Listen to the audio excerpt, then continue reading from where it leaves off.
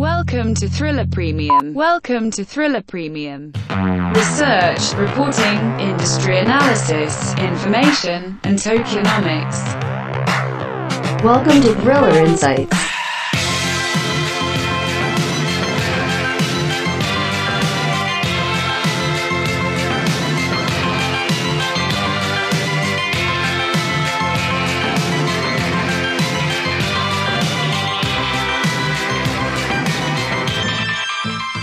Hello, ladies and gentlemen, boys and girls. Welcome back to another episode of Thriller Insights. My name's Car Gonzalez. Today is August 20th, 2019. And boy, do I got an episode for you. Oh, man. I feel like this is the first time ever where I feel like I'm breaking news as opposed to reporting news and reporting analysis on what exactly is going on. This is the first time where I've actually kind of broke something that I guess no one was watching. I tweeted out on Saturday that BlackRock had come out with their August 2019 macro perspectives. And if you don't know who BlackRock is, take a listen to this. There's a good chance you've never heard of BlackRock.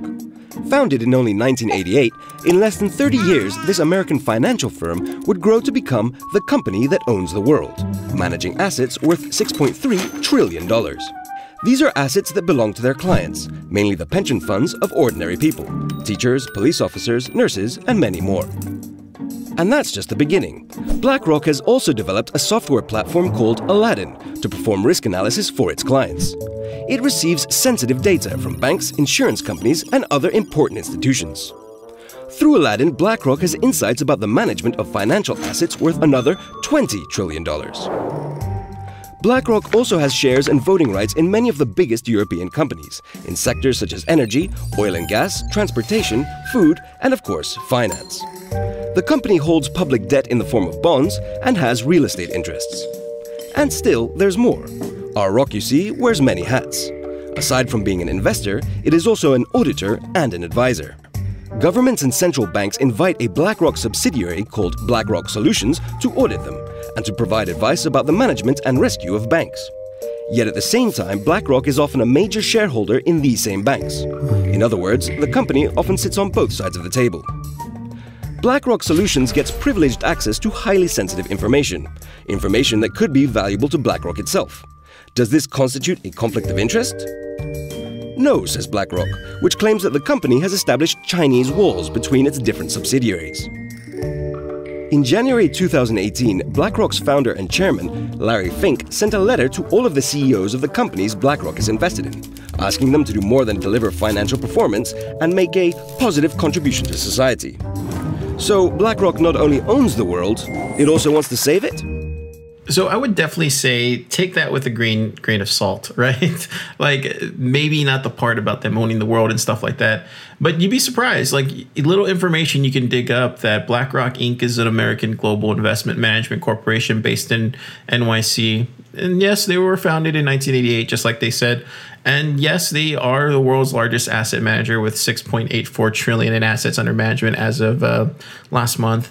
And they do operate globally with 70 offices in 30 countries and clients in 100 countries. And due to its power and sheer size and scope of its financial assets and activities, BlackRock has been called, for lack of a better term, world's largest shadow bank. I mean, this is stuff that's out there. BlackRock's largest division is iShares, and that is, of course, a family over 800 exchange-traded funds, and they comprise more than $1 trillion in assets under management. If you didn't know, iShares is the largest provider of ETFs in the U.S. and in the world, which is pretty interesting. I didn't know that. But some of the other, big groups or big financial holding companies like BlackRock are some that you already know. Vanguard Group, who does my 401k, it turns out. You have like State Street Corporation. That's another big financial holding company. Then you have FMR Corporation. And guess who FMR Corporation is? Well, a little Google search and you can find out that it's actually Fidelity. Yeah, Fidelity Investments. The same Fidelity that is investing in Bitcoin. Yeah, and don't you think that's interesting? I thought so too. So if we look at the big four, right? The big four financial holding companies. You have BlackRock, Vanguard Group, State Street Corporation, and FMR Corporation. We have one already, Fidelity, FMR Corporation, already investing in Bitcoin and hopefully in the future other cryptocurrencies. That's 1 out of 3. So today, with everything going on in the entire world, you have BlackRock releasing some very interesting information. And this wouldn't be surprising, but one of the surprising things that I guess most people should know is that basically they have an analytics and risk management division called just that, BlackRock Solutions. And this division grew from the Aladdin system that was previously talked about. Well, what's interesting about this is that this in itself and other asset managers, by claiming its own risk management, is not separate from BlackRock. Risk management is the foundation and cornerstone of the firm's entire platform. So Aladdin keeps track of 30,000 investment portfolios, including BlackRock's own, along with those of competitors. You have banks, pension funds, and insurers. According to The Economist, as of December 2013, the platform monitors almost 7% of the world's $225 trillion of financial assets. Imagine that. So BlackRock Solutions was retained by the United States Treasury Department in May 2009 to manage the toxic mortgage assets. That's right. They were owned by Bear Stearns, AIG Inc., Freddie Mac, Morgan Stanley, and other financial firms that were affected in the 2008 financial crisis. Don't you think that's interesting? I think that's interesting too.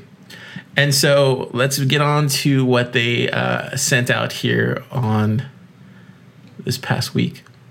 So they basically have outlined in a PDF, and I'll put a link in the show notes, that the BlackRock Investment Institute has a macro and market perspectives in dealing with the next downturn, from unconventional monetary policy to unprecedented policy coordination.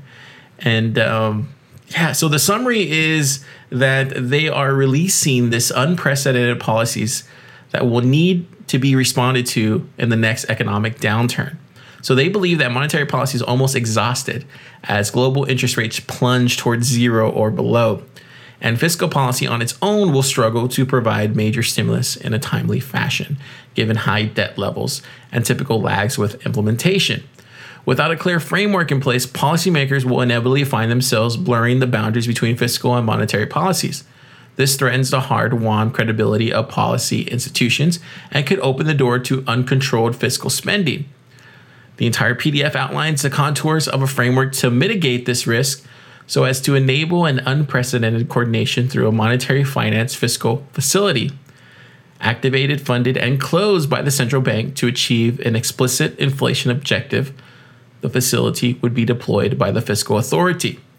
So ultimately, what they are recommending here, and it's interesting because they definitely audit some of the biggest United States institutions. So I'm almost certain they'll listen, right? Or at least give them that time of day. Okay, so let me read exactly what they're saying here. Fiscal policy can do more heavy lifting when monetary policy alone is no longer enough.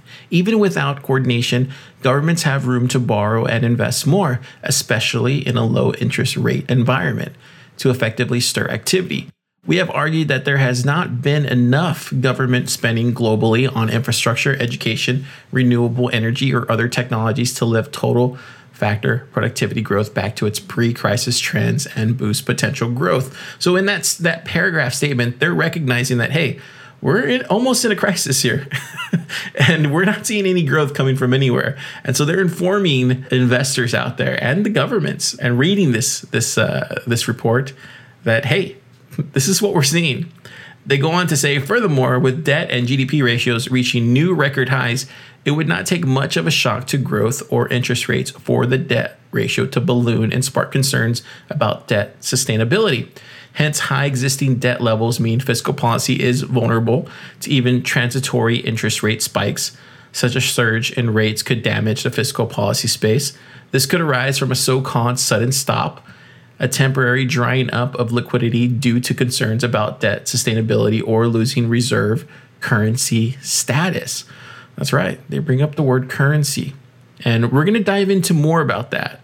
But before I do that, I want to play something really insightful from David Levine. He went on today and it talked about all this, but was able to capture exactly what we're facing here. Take a listen. Last January, the end of January 2018, the S&P 500 was higher than it is today. Last August, it was higher than it is today.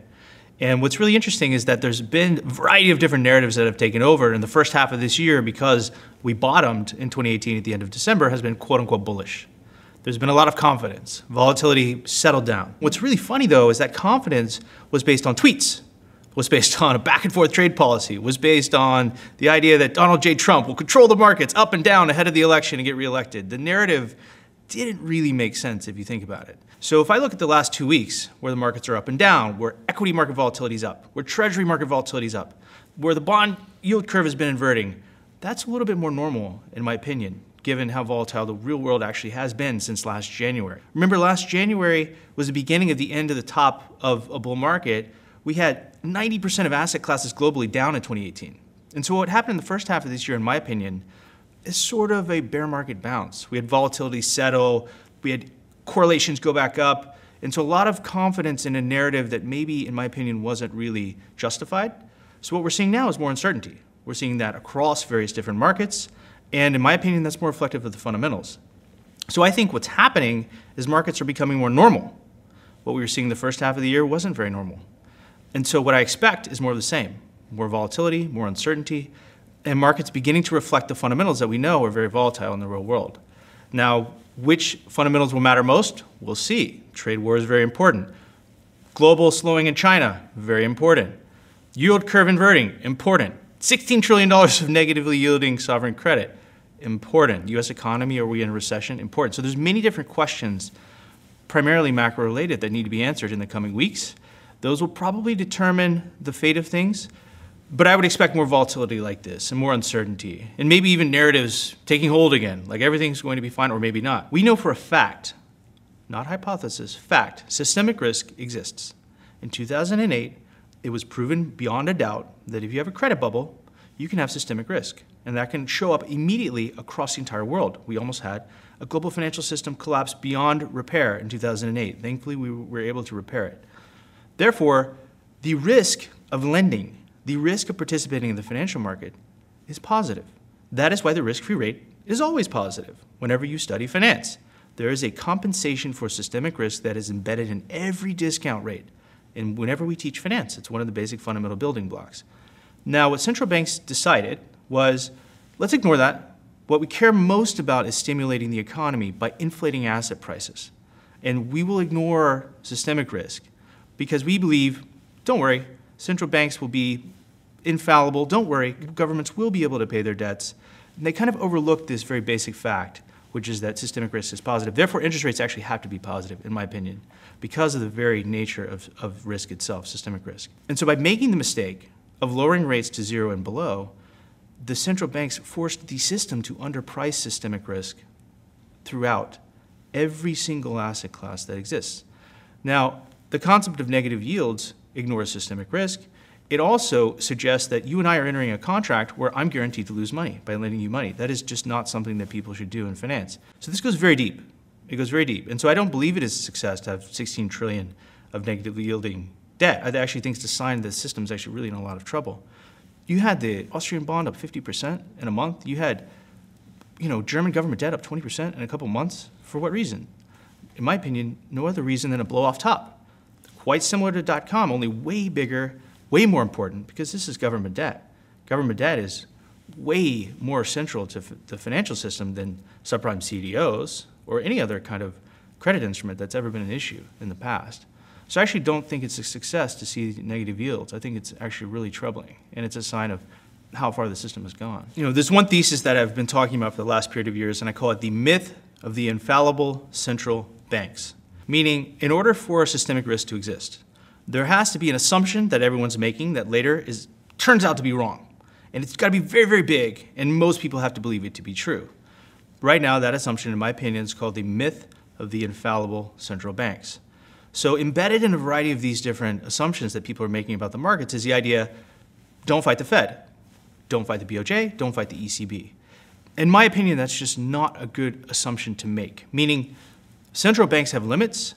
Those limits are political, those limits are legal, And in the United States right now, we had all of the former Fed chairs write an article in the Wall Street Journal just in the last few weeks questioning the Fed's very independence right now in the United States. So confidence is also very important for central banks.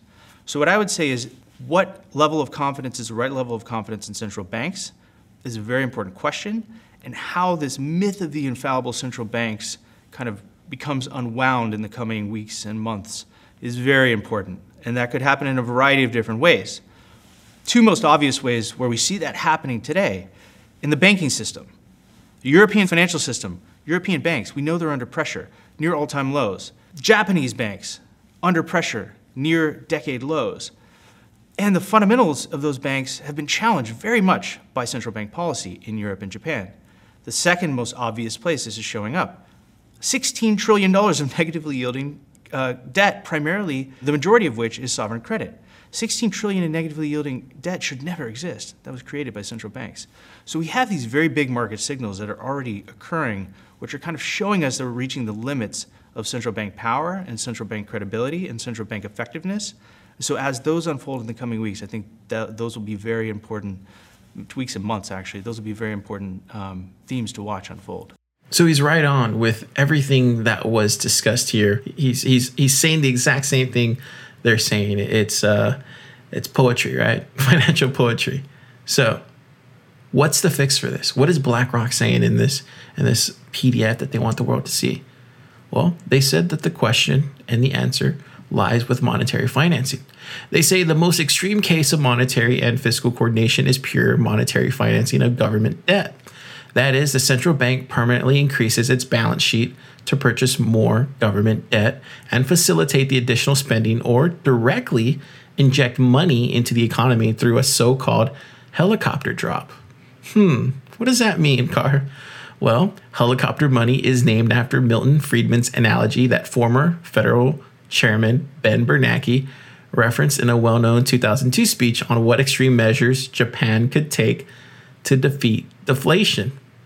So what does it mean, Carr? Well, helicopter money puts central bank created money directly in the hands of spenders, whether that's you, me, households, businesses, or the government.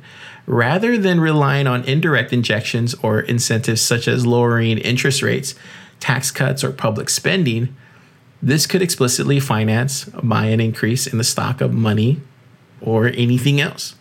So they highlight two key points here on helicopter money. First, the fiscal expansion it represents. For example, a tax rebate needs to coincide with a boost in the stock of money.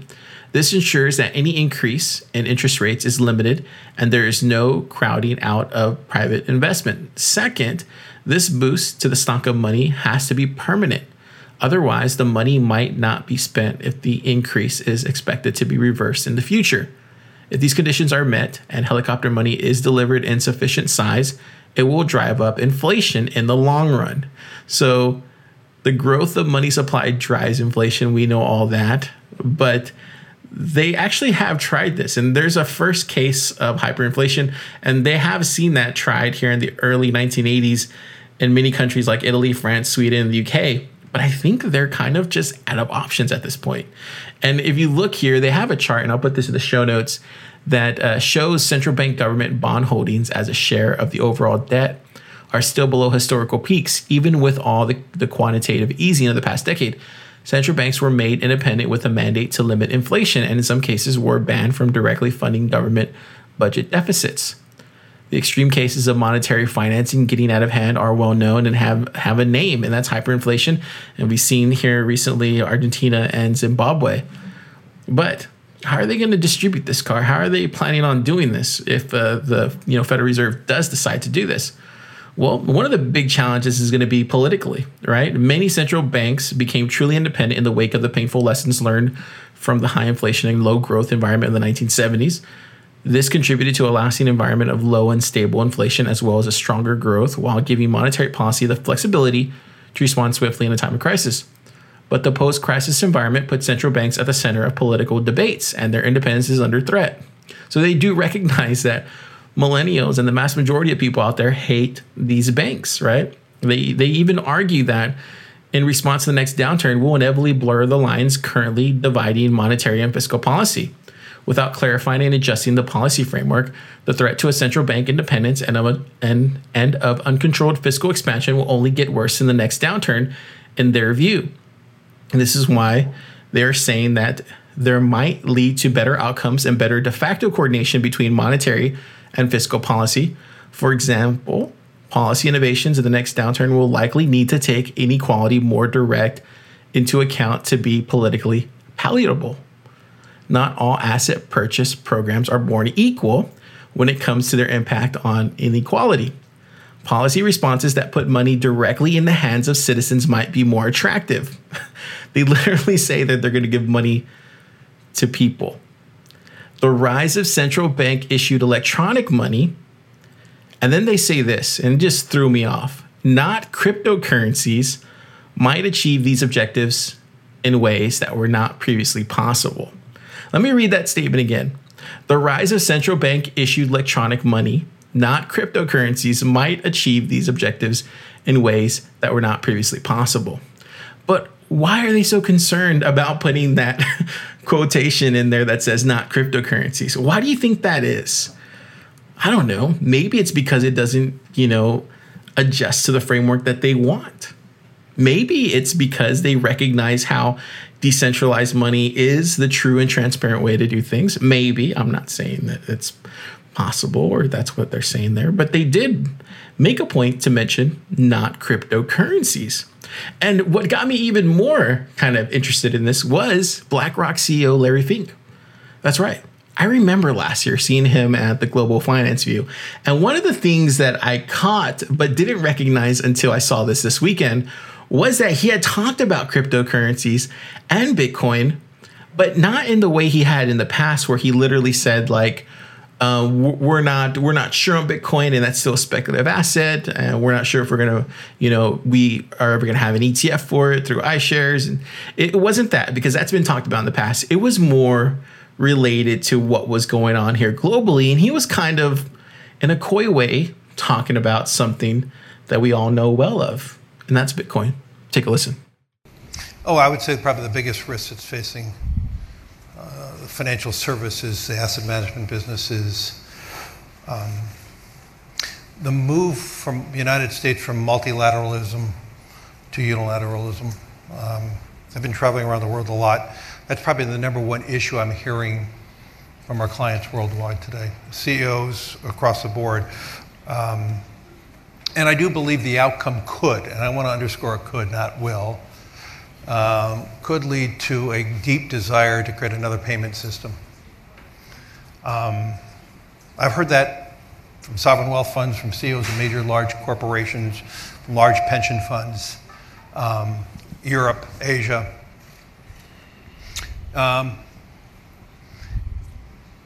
We built that foundation of multilateralism, and we were the ultimate globalist, and we are changing that design. And we're changing the design enforcively on many organizations, companies, countries worldwide. And the reason why this is a particularly real big potential issue is we are budgeting to have $1 trillion deficit for the next number of years. 40% of our deficits today are internationally financed.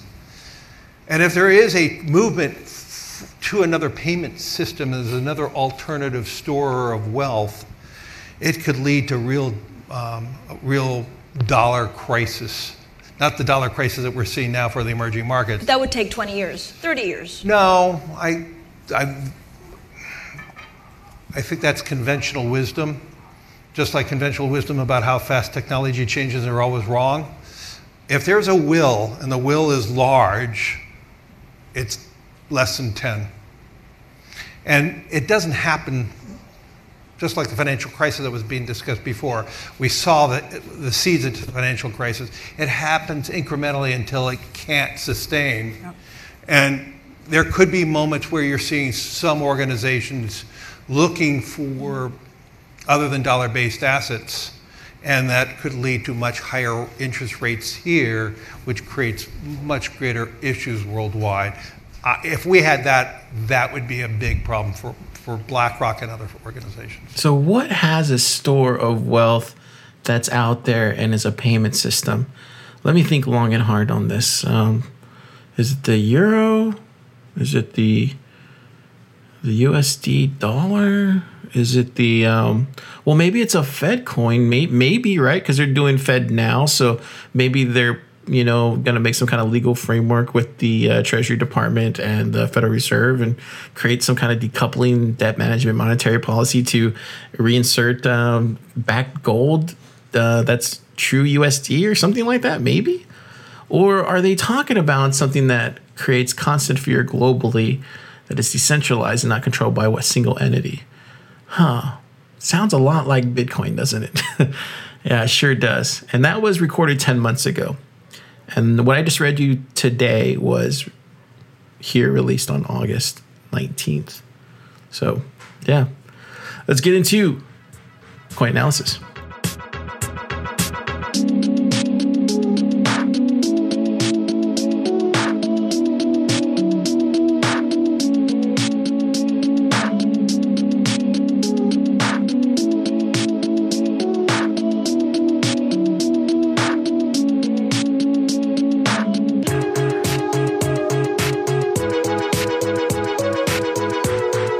Coin analysis.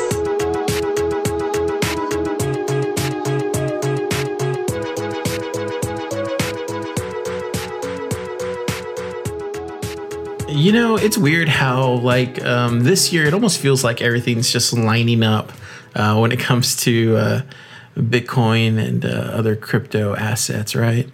Been doing a lot of research on Bakkt lately. As you know, we released a couple episodes last week on that and really dived into what was discussed on the previous episode. I think it was the phase 1 episode, yeah. But what I forgot to, bring up, and this is something that makes me extremely bullish for Bitcoin. Not only what you just heard for the past 30 minutes, just on BlackRock and the potential effects on Bitcoin that it could have, right? I think it's really interesting to see that, one out of these 4 big financial holding companies, which is FMR Corporation, Fidelity, is the only one currently invested and going after Bitcoin.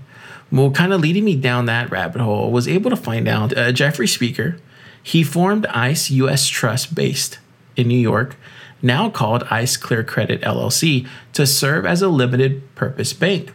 This was right around 2008. It was a clearinghouse for credit default swaps.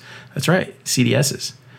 Jeffrey Speaker worked closely with the Federal Reserve to serve as its over-the-counter derivatives clearinghouse. Now, during that time, U.S. regulators were keen on the kind of clearinghouse for opaque over-the-counter derivatives as a risk management device. In the absence of a central counterparty, which would guarantee payouts should a trading party be unable to do so, there was a high risk of massive market disruption. And the principal backers for ICE US Trust were the same financial institutions most affected by the crisis.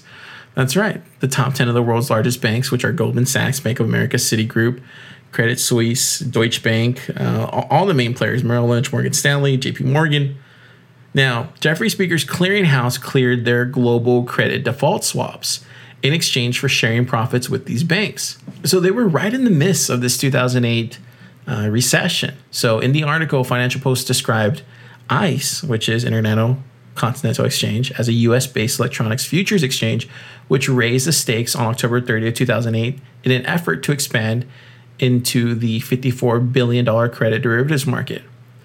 So by 2010, 2 years later, ICE had cleared more than $10 trillion in credit default swaps through its subsidiaries, and ICE Trust, CDS, which is now ICE Clear Credit.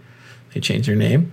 I would just say their best position, to adapt and deliver growth in a complex environment. They have the pedigree for this, right?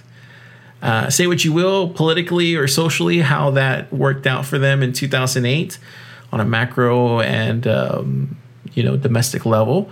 But I will say, though, it showed that they were able to navigate this complex environment during that time.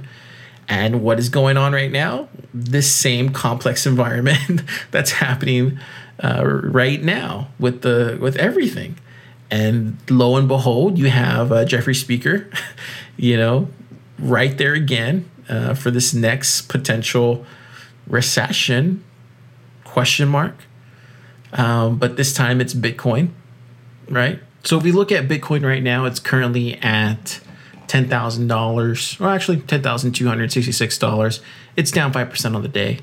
I think we're going to see our next leg up after we get through August. I don't mind actually putting down an actual like amount and day and week. I definitely think by the end of September, if not before, to the 23rd, I think we're going to be above that 14K threshold into 16, 17K possibly. I think that's going to happen, and I'm not going to shy away from that statement. Just everything that I'm reading and kind of analyzing these days is leading me to believe that if I can't be the only one seeing this, there has to be multiple people out there with far more experience in these kind of trading markets to understand this. My experience is solely with crypto and Bitcoin, and have long ways to go when it comes to financial and analysis and discovering how everything geopolitically and domestically and monetarily, how all that works and functions. But each new day I can learn more. That's what I love about this space. It's awesome. You get in for one thing and you come out the other side learning about finance and economics and why that's important. Yeah. All I wanted to know was about Bitcoin and crypto, Car. What are you doing to me? Well, I think these all play factors. That's why. Okay, with that, let's get into future predictions. Let's do it.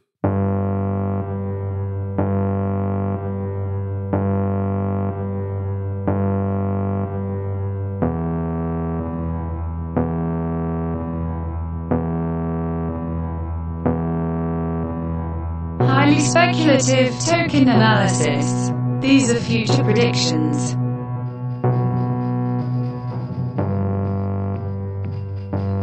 All right, it's time for future predictions. This one's going to be a no-brainer. This is something I've been talking about for the longest time, and I'll continue to hit this hammer on this rock going forward, at least until something changes. The only speculative asset at this point that I've purchased was Cosmos, and that was a while back, and I'm down on that. So I'm holding. That's all I can do on that. So I'm holding on my Cosmos. I'm holding on that because I'm expecting that to show up on Coinbase and exceed my expectations.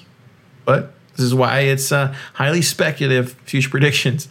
And the second one is Ethereum.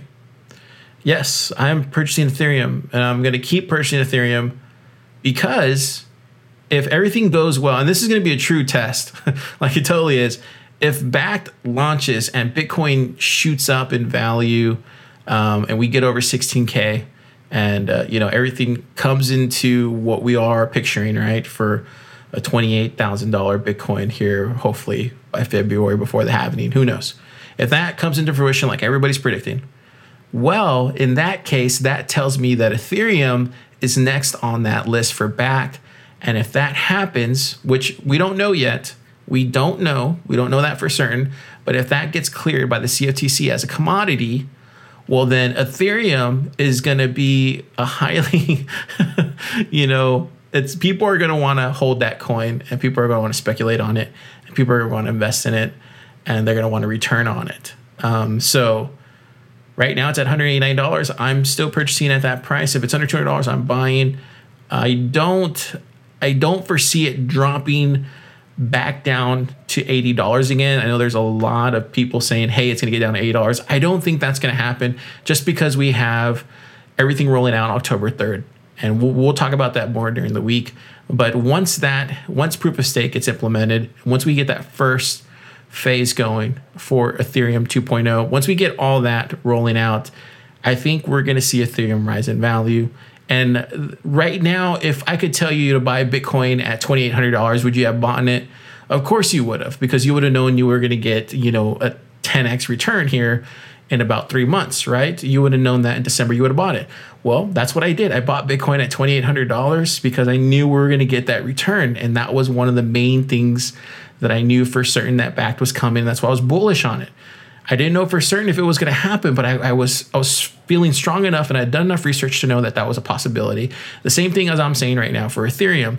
$189 for Ethereum tells me that's a possibility that we're going to see Ethereum launch, and hopefully it gets cleared as a CFTC commodity. If it does, then yes, Ethereum will launch at some point with Bakkt, and if that happens, well, there's a good possibility it could 10x or 7x, 5x, 4x. You make the pick.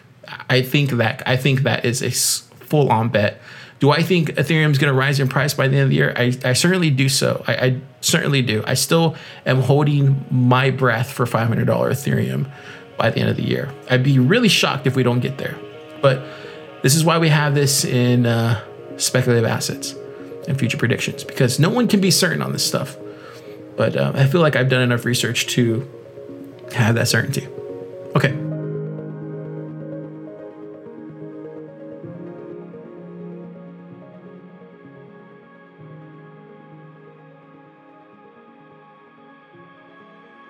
It really blew my mind today that you have 4, global investment management corporations handling trillions of dollars worth of assets under their management. Just blew my mind. Just couldn't believe it.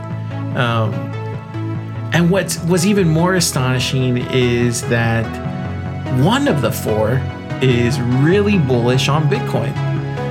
That was also interesting. And what was more informing than anything was the fact that when these people talk, it makes sense to listen to what they're saying, or at least dive into what they're talking about, or try to understand where they're looking towards. Because at the end of the day, those are big, big ships, and you want to pay attention to what kind of waves they're making, because those will be tsunami in proportion. But yeah, it's really interesting. Okay, see you guys tomorrow.